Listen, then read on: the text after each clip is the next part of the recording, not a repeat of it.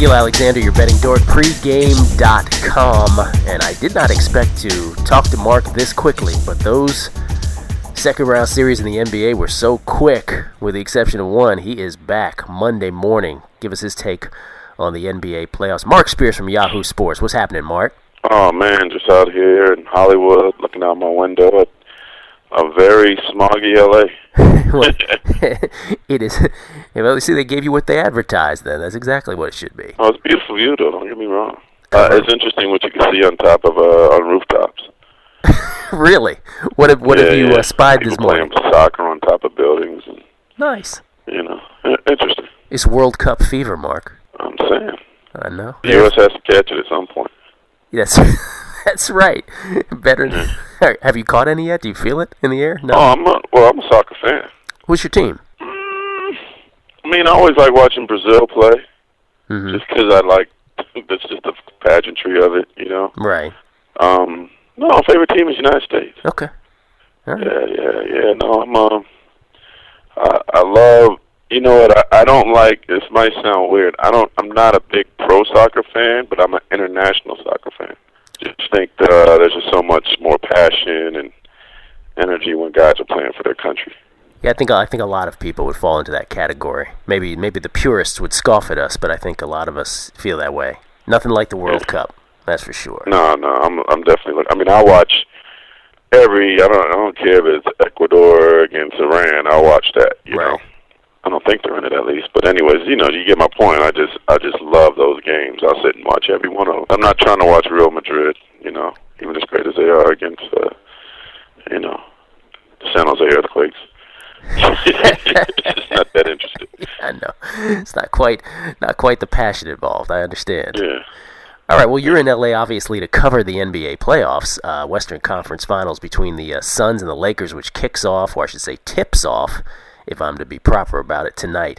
But before we get into the playoff talk, I'm just going to mark it down on the calendar right now, Mark. It is May 17th. The NBA trading discussions are not officially allowed to begin, or not trading, but I should say free agency discussions are not officially allowed to begin until July 1st, and then the signings not officially allowed to be made until July 10th. But here we are at a pace that is going to be ridiculous if we are to sustain up until then. So many rumors flying about LeBron James. You have been on record on this show as saying you thought before this last series that he would stay in Chicago. Have you swayed off that opinion at all now? It changed about an hour now. Thing is this, I know there's a lot of talk right now about him going to Chicago, and a lot of talk about going to the Heat. Miami, I just don't see it. You know, it'd be interesting to see if I just don't know if two superpowers can coexist. You know, the Batman and Superman. You know, they were on the Super Friends together, but they weren't on the same team all the time. You know, if Wade and you know, the one thing you got to remember that I saw with the Celtics is, I know this is going to be a long soliloquy, but when Kevin Garnett came, Paul Pierce was still the face of the franchise. You know, and he still gets announced last in the starting lineups. He's still the only captain. So, you know, if LeBron does go there, which I guess is possible, you know, he goes there knowing that even as great as he is, it's Dwayne Wade. You know what I mean? It's still the Dwayne Wade show, and just in a sense, out of respect, he has to, I guess, kind of defer to Wade. You know what I mean? So, in other words, if they were to win a championship, it would not have the same LeBron-only focused feel, is what you're saying. It will always sort of Yeah, I mean, if I just wonder if those guys deep down really want to share. Right. I know they all want to win, but do they want to share it like that? I think they're still maybe too early in their careers to do a Celtic, I guess you could say. To do a Pierce, you know, Garnett, Allen. You know what I mean? Maybe when they're closer to 30, but I don't know if they're quite ready to do that now, although they might. Who knows? As far as Chicago's concerned, I think that's interesting, you know, that LeBron would consider Chicago. But to me, both LeBron and Derrick Rose need the ball in their hands to be successful. So would that work? You know, says LeBron again. You're dealing with a guy who is Chicago, is the face of the franchise. You know, LeBron would probably overtake that, but as Derrick Rose showed, Derrick Rose is the point guard. He's not going to just sit there on the wing and let LeBron do all the dribbling. You know, and who knows? Maybe LeBron is ready to play like that. But I think the one thing people have to remember is still a long ways before this can be real. And I think a lot of LeBron's emotions might not, you know, nobody's talked to him, but while his emotions may be sky high and the disappointment might be sky high, in a month or so, he'll have definitely an opportunity to let a lot of those feelings subside and let his real feelings come in. And then there's the financial aspect. If you can't get a sign and trade, and I don't know that Cleveland wants to do a sign and trade with Chicago because they're not going to get Dwayne Wade from Miami, or with Chicago because they're not going to get Derrick Rose. I mean, if you're not going to give me a star, why should I do a sign and trade with you? If he goes to one of those places straight up, he loses a year and $30 million. Yeah. You know, that's a lot of that money, little man. that little matter of $30 million. You know, so even Dwayne Wade said it best. He said, hey, Warren Buffett wouldn't. I think he said Warren Buffett wouldn't sneeze at $30 million. You know, so it's like a lot. It's if they had beaten the Celtics right now or playing right now, nobody would be talking about anything. But because they lost, you know, and maybe we're not giving enough credit to the Celtics, but because they lost, the speculation is just going to be so crazy wild. But as you said, nothing could happen until July. Yeah. July is still a month and change away. Well, let me ask you about two rumors that are out there today, and you can just sort of wave one off, wave both off, or give credence to either if you'd like. Oh, don't say Delonte West, please. No. These are just... No, not that rumor.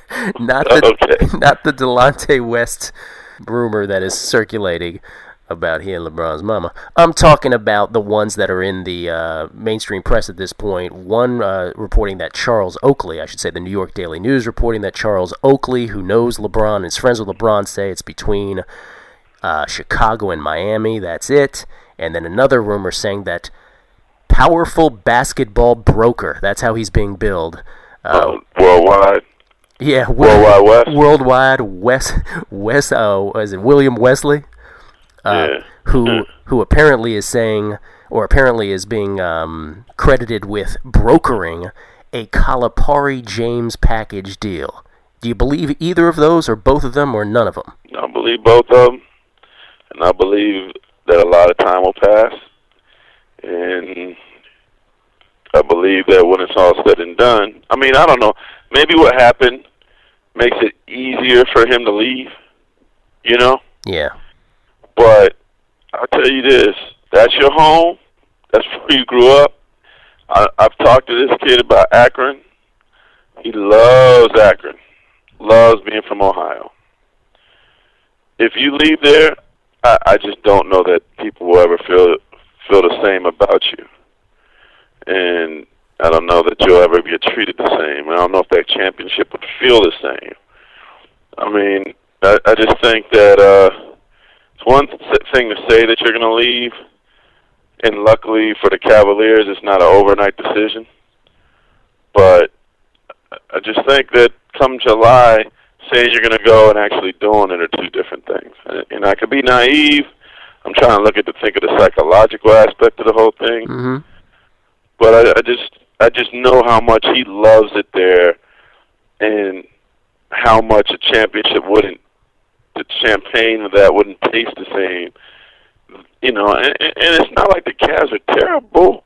It's not like he's old and he's, my window is closing. His window's wide open. There's a big breeze coming through it. You know. Yeah. Just maybe. I think Mike Brown, unfortunately, will end up being a scapegoat there. But it all sounds good now. All emotions are high now. But once it subsides, with $30 million, you're going to have to give up. With a home base that you're going to have to give up, I think that's going to be harder to leave than it just sounds right now.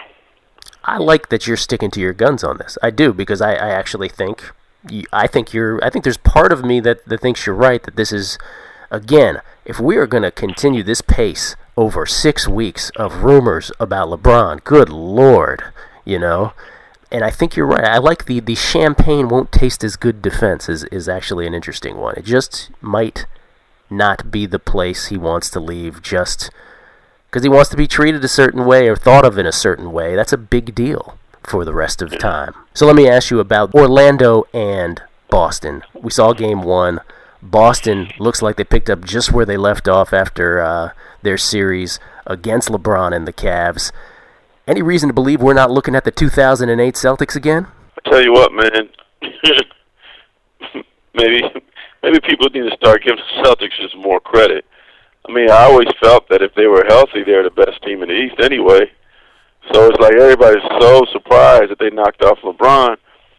Remember, and I want to go back, they started off real fast.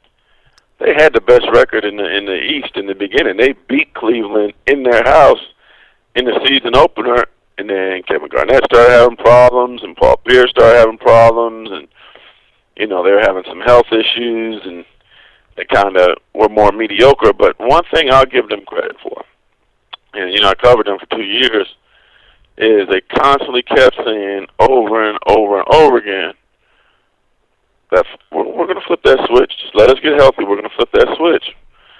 And I was like, and I've written about it like twice, I believe, when was this switch going to flip? Well, flipped in the playoffs, flipped in the first round, and flipped playing Miami. And, Miami definitely gave them their confidence back. They gave them their swagger back. And their defense is back. I mean, see how hard they made it. For the Heat to score outside of Wade, they just let Wade just do his thing and knew everybody else couldn't do anything.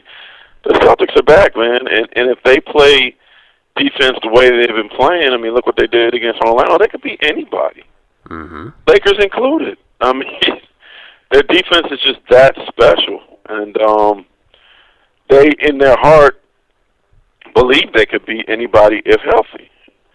So I don't know why everybody's so shocked that they beat the Cavaliers, because they're healthy, and I think entering the season, I don't know. You got to go look back in the archives, but I think I probably picked them to be there, And they did start, to your point. I want to say, I'm doing this off the top of my head, I want to say they started 23-5 out of the gates this year before the injuries. Everybody forgets that. Yeah.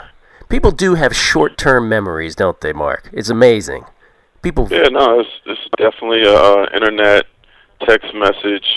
What have you done lately for me, world? But all those teams in the East knew that in the back of their mind, if the Celtics were healthy, they'd be a bitch to deal with. And is Rondo? You alluded to it. You were at the Boston Globe for 2 years. Is Rondo the player that you always thought he would be at this point, or is this surprising to you? No, because I know how he works. I know he's a special athlete. I think if he wanted to play football right now, he'd be a hell of a defensive back. He's a freak athlete. He has these 7-footer arms, Dr. J hands, crazy athleticism. He's so fast that it doesn't matter that he can't shoot that great from outside. He'll just drive by you anyway. His passing has improved a lot. There's something quietly that nobody really talks about with him. But I've noticed his passing has gotten better. He's getting the ball to Ray Allen in better places in rhythm, and he wasn't really getting it to him before. His voice is stronger. And I know that after practice, he shoots that jumper. He works on it. And he's just not satisfied with being an all-star, satisfied with now being, who I believe, the face of the franchise. He strives to be the best defender in the NBA and strives to be the best player in the NBA. He's a cocky dude. And he knows he has to work to get to that level. So, no, I'm not surprised. So, am I hearing that you're leaning towards the Celtics here in this series? I'm not leaning. I'm saying. You're saying. Okay, I love it. All right. And you have been dead on accurate in the West. You said the Spurs would beat the Mavs. They did. You said the Suns would then turn around and beat the Spurs. They did. Now, what do you say, sir? Lake showing 6. Lake showing 6.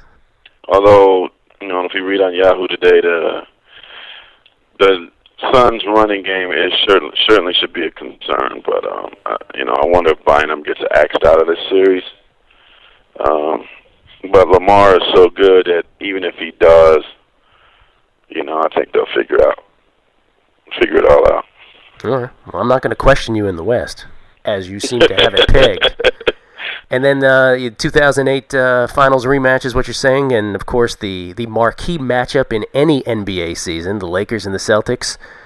Who you got? No, wait till the next round, man. All right. I'll talk to you again. Okay, cool. All right. Well, Marc is at is in Hollywood. He's covering the Lakers and the Suns today, so we got to let him go because he's got a column to file. He's got other stuff to do. So, Marc, always appreciate you joining us on the pregame Betting Dork podcast, my friend. All right, brother. Take care now. You too. Marc Spears, Yahoo Sports, kind enough once again to be on the show. I really appreciate it. Should have tried to press forward on that Delonte West, LeBron's mama question, huh? All right. He didn't seem like he wanted any part of it, though, so I had to back off.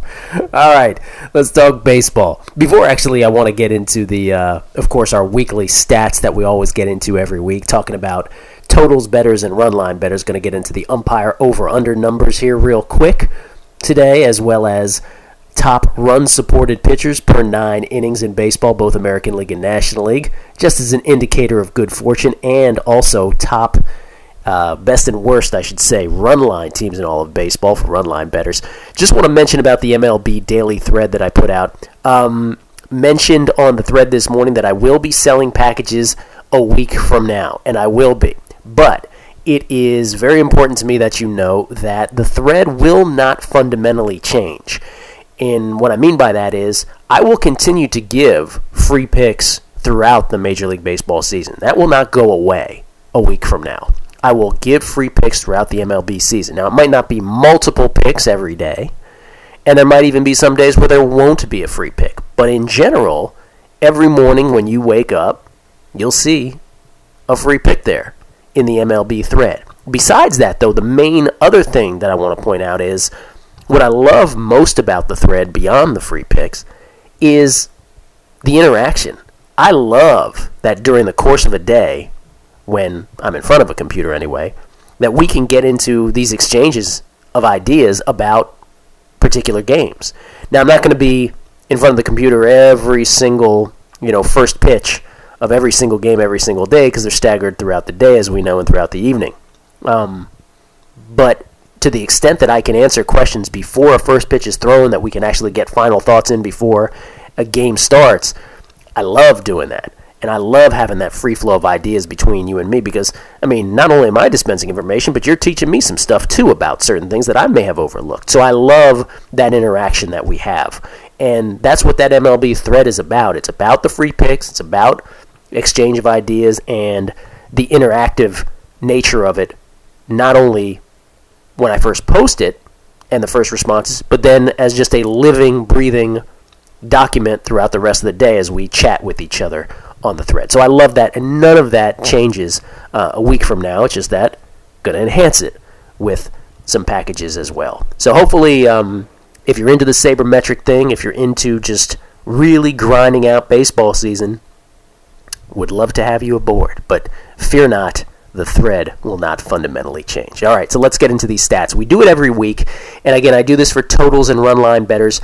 I am not a totals and run line bettor first, as you know, but I know a lot of you are, and I want to cater to those of you who really like those kinds of bets. So with totals in mind, we go to the umpires. And again, I'm going to keep pounding these umpires' names because you will see over time and be like, wow, he's mentioned that dude every single week as an over-umpire. Or he's mentioned that dude every single week as an under-umpire. What I mean by an over-ump or an under-ump is simply an umpire who a large percentage of times behind the plate has been there when games have gone over the total or games have gone under the total. There is a rhyme and reason to this. Certain umpires have wide strike zones. Certain umpires have small strike zones. Perhaps that's the reason. But for whatever reason, they have a penchant for being behind home plate when those results occur. So let's talk about the top over umpires in all of baseball. And you will recognize some of these names from weeks past. And like I said, I'm just going to keep pounding this weekly. And at some point, you're going to be like, I'm really going to check to see who's umping this game. Because this dude is over every time. Let's talk about the biggest over umps. Marc Wegner. You've heard me mention him before. He is the number one over umpire in all of baseball. 6 out of the 7 games he's been behind home plate have gone over. Marc Wegner, 6 out of 7. Tim Welke, 5 out of 6 have gone over for Tim Welke. Pretty impressive stuff. 5 out of 7, Angel Campos, Lazaro Diaz. You're like, yep, he says these names every week. Todd Tishner and Mike Everett. All of those guys, 5 out of 7. By the way, there is one 6 out of 9. This will be a new name. Angel Hernandez, or Angel Hernandez, 6 out of 9. By the way, Sam Holbrook is 4 for 4. He hasn't been behind home plate as many times as the others, but he is 4 for 4. So those are the top over umps in all of baseball. Again, the biggest, Marc Wegner at 6 out of 7 and Tim Welke at 5 out of 6. But those others are big-time over umps as well. And again, is it a function of their strike zone being so small that games tend to go over? Because it's harder for pitchers. You know, pitchers are constantly trying to throw perfect pitches, and as a result, they're almost too perfect, and they're getting raked. By the way, if I look at the strike percentages of these umpires, and yes, I do have some of that at my disposal, is there a marked difference? You know, I don't know. Kind of. You know, the umpires that I just mentioned to you as being the most over umps in all of baseball, is their strike zone tougher to get to? A little. Maybe a percentage point or two. And that's the margin we're talking about here. So I'm just roughly, I have not done the math, but of the umps I just mentioned to you, most of them fall into about this, I'll say they average at around 61% of a strike percentage rate. When I get into the under umps now, where the strike zone is wider, you'll notice that it's maybe 62% on average or 63% on average. So there is a little slight difference just on a glance. And that's all it takes between the top over umps and the top under umps. Here are the biggest under umps. Again, their strike zone's a little wider. 6 out of 7 times this dude has been behind home plate, the game has gone under. Bruce Dreckman. 6 out of 7 times Bruce Dreckman. 5 out of 6 times Jim Wolf. 6 out of 8 times, and you will recognize these names from previous podcasts, 6 out of 8 times, C.B. Buckner, Mike Estabrook, Tim Timmons. I have said those 3 names all year long as the top under umps. And sure enough, they're at a 75% pace going under 6 out of 8 times. By the way, I was watching a game the other night, and the announcers casually mentioned that Estabrook was behind the plate, and so I immediately looked at the score, and sure enough, under. Sure enough. By the way, I mentioned that Bruce Dreckman was 6 out of 7 and Jim Wolf was 5 out of 6. Wolf is actually the guy with the least average amount of runs per game scored. When he is behind home plate, Jim Wolf, only 5.8 runs per game have been scored. I wonder. I don't know. I haven't totally analyzed. But by the way, his strike zone, 64% strike rate. So he's really high, and that makes sense then. Because pitchers love him. Other under umps, 5 out of 7. Paul Nowert, Jim Joyce, Bill Hone, John Hirschbeck, you've heard me mention him, Chris Guccione, Paul Emmel, who you've heard me mention, and Wally Bell. All of those guys, 5 out of 7, have gone under. So again, those are names you should just keep aware of as the season progresses. Those umpires have the biggest penchant for games going over or under the total, respectively. All right, let's talk about, speaking of totals, this is again just another factor that we like to touch on week by week because it's an interesting thing to track. Again, do you bet it blindly? No. You should never bet any one statistic blindly, certainly not this one. But it is an interesting factor to note which pitchers have just been fortunate. Which pitchers have just been plain lucky this year in terms of the run support their offense gives them per 9 innings. And you can use that as an indicator of, I think these guys will regress to the mean here at some point, which is how I use them. Or maybe you're sort of more on the superstitious side or more on the streaky believing side where you're like, no, if they're getting it now, they're getting it the whole year. I leave that to you. But you will notice that I am fading my 2 free picks today. I'm fading 2 pitchers on this list. And I didn't even mention this stat in either of my write-ups in these games. In the American League, the number 1 run-supported pitcher per 9 innings, Phil Hughes of the New York Yankees. He hasn't really needed it because he's been lights out so far. But Phil Hughes is getting 7.85 runs per game of support this year for the Yankees. And I'm just saying I don't think he can count on that every night. That's all. Number 2 is Brandon Morrow, hardly the pitcher Phil Hughes has been. Brandon Morrow is getting 7.46 runs of support per 9 innings. Luke Hochevar of the Kansas City Royals, 7.12 runs per game. The Royals have managed to put out for Hochevar. That's a little surprising.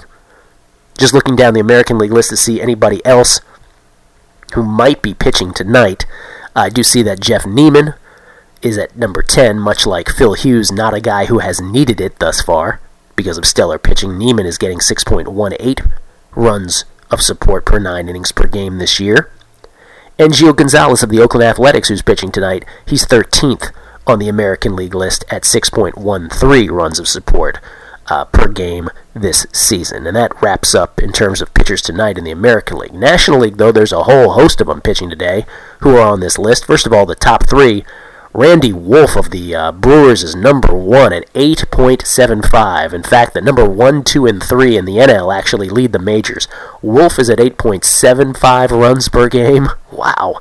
Jamie Moyer, the 47-year-old, is getting a mess of run support from the Phillies, but there's 3 Phillies pitchers on the top 20, so you know that's just about the Phillies offense, period. Jamie Moyer is getting 8.34 runs per game per 9 innings. He's the biggest beneficiary of the solid Phillies offense. And then a guy who we've mentioned from day one this year on this list, Kevin Correa of the Padres, on the strength of a 17-run Padres outburst in a game he was pitching earlier this year. Correa is getting 8.24 runs per game this year, so he's pretty much sustained it nicely over time, that's for sure.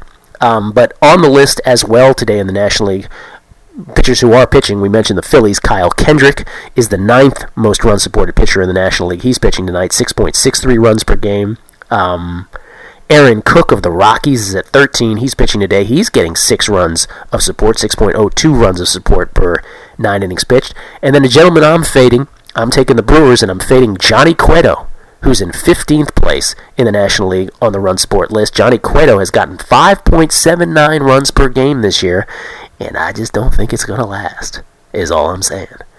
Cueto's on the list. 17th and 18th are also pitching tonight. Edwin Jackson of the Diamondbacks, Randy Wells of the Cubs, respectively, 5.48 and 5.44 runs per game. Again, a stat that is just an interesting one as a reflection of good fortune, and all I'm saying is in the betting lines, the public may have a skewed perception of some of these pitchers. In other words, some people might think, oh, Randy Wolf, he's great. Look, hey, jeez, he wins all these, I don't know what his record's not anything like through the roof, right, at this point. But it is, I guess what I'm saying, something that is not necessarily built into betting lines, and the public might have a skewed perception of a lot of these pitchers. So they may think to themselves, they may not know that Randy Wolf is getting all that kind of run support the next time he's going up. Maybe not as valuable a stat for a guy like Wolf as it is for some others, like the Cuetos of the world, if you know what I'm saying. Because Wolf is a 3-3 pitcher this year, and he's getting a mess of run support. Would he be 3-3 without all that run support? No is the answer. So I guess the very casual public bettor will just see 3-3 and be like, oh, he's pretty good. He's good enough. Yeah, we want to know all the facts. Just a tool, just one more statistic that you can have at your disposal to handicap ball games. And it's an interesting thing. I tend to think there's a regression to the mean more times than not on this stuff, but there are definitely cases, I'm the first to admit, where some of these pitchers just get lucky like this all season long. It's like when they go to the hill, their teammates are like, oh yes, I feel like scoring runs today. Let's rake. And there's other pitchers where they're like, yeah, I'm not hitting for that dude. I am not hitting the baseball today for this schmuck. It's just a very fascinating thing. But again, just a function of good fortune and bad fortune, that's all. All right, run line bettors, and I like looking at this once a week too because we get a sense of, are the same teams at the top and at the bottom of this list, or are we seeing a trend for some other team? Let's answer that very quickly. The top run line teams in all of baseball, all year long it's been the Mets. Well, it's not the Mets anymore. The Mets are in third. Again, this is a function of if you bet on a run line blindly, from day one this season, every single game a certain ball club has played, if you bet a unit as a dog run line or to win a unit, if you happen to be a favorite run line, or however the numbers break down, you understand what I'm saying. Because oftentimes it doesn't work out that cleanly on run lines, but you know what I'm saying. To win a unit or to risk a unit on the run line, whether favorites or dogs, blindly all year long, this is where they place. And the Mets are third now. They would have won you 11.7 units this year if you had bet the Mets blindly. But they're not in first anymore. Second place, just above them, figures the Yankees, plus 12.3 units on the run line this year. And then number one, and they first crept into our list last week, I believe, but not only are they number one now, they are number one with a bullet, and there is a gap between them and the second place Yankees in terms of run line. The Toronto Blue Jays, 16.15 units in your pocket this year on the Blue Jays. And again, what I like to say about the run line, it's kind of a de facto power ranking. It means when you win big. It means when you lose, you keep it close to within a run and a half, if you will. And conversely, the opposite, if you're one of the worst run line teams, it means that when you lose big, more than a run and a half, and when you win, oftentimes you're just squeaking by. So the Blue Jays, by far, by the way, against the run line this year, the Blue Jays are 27-12. In real life, they're 23-16. They're even better on the run line, 27-12. Worst teams in all of baseball on the run line, well, the White Sox remain the worst. Not by much, but they remain the worst. They still have not recovered from that early season stretch when Peavy and Burley were just getting housed. The White Sox would have cost you 12.65 units had you bet them blindly on the run line all year long. Terrible run line team. Just behind them, though, the Milwaukee Brewers, all of a sudden, 12.10 units in the red you would be had you bet the Brewers blindly all season long. And then the third and fourth worst run line teams, I'll mention them both together since they're so close. The third, the Cubbies, down 10.9 units this year on the run line. Yesterday, a perfect example. Yes, the Cubs managed to miraculously beat the Pirates. Don't rub it in. As we had the Pirates plus 220 yesterday. It took an error and two wild pitches, both with two outs in the bottom of the seventh and eighth. Or all, I should say, with two out in the bottom of the seventh and the eighth combined, for the Cubs to miraculously beat the Pirates yesterday at Wrigley. But again, they only won by a run, so they lost on the run line.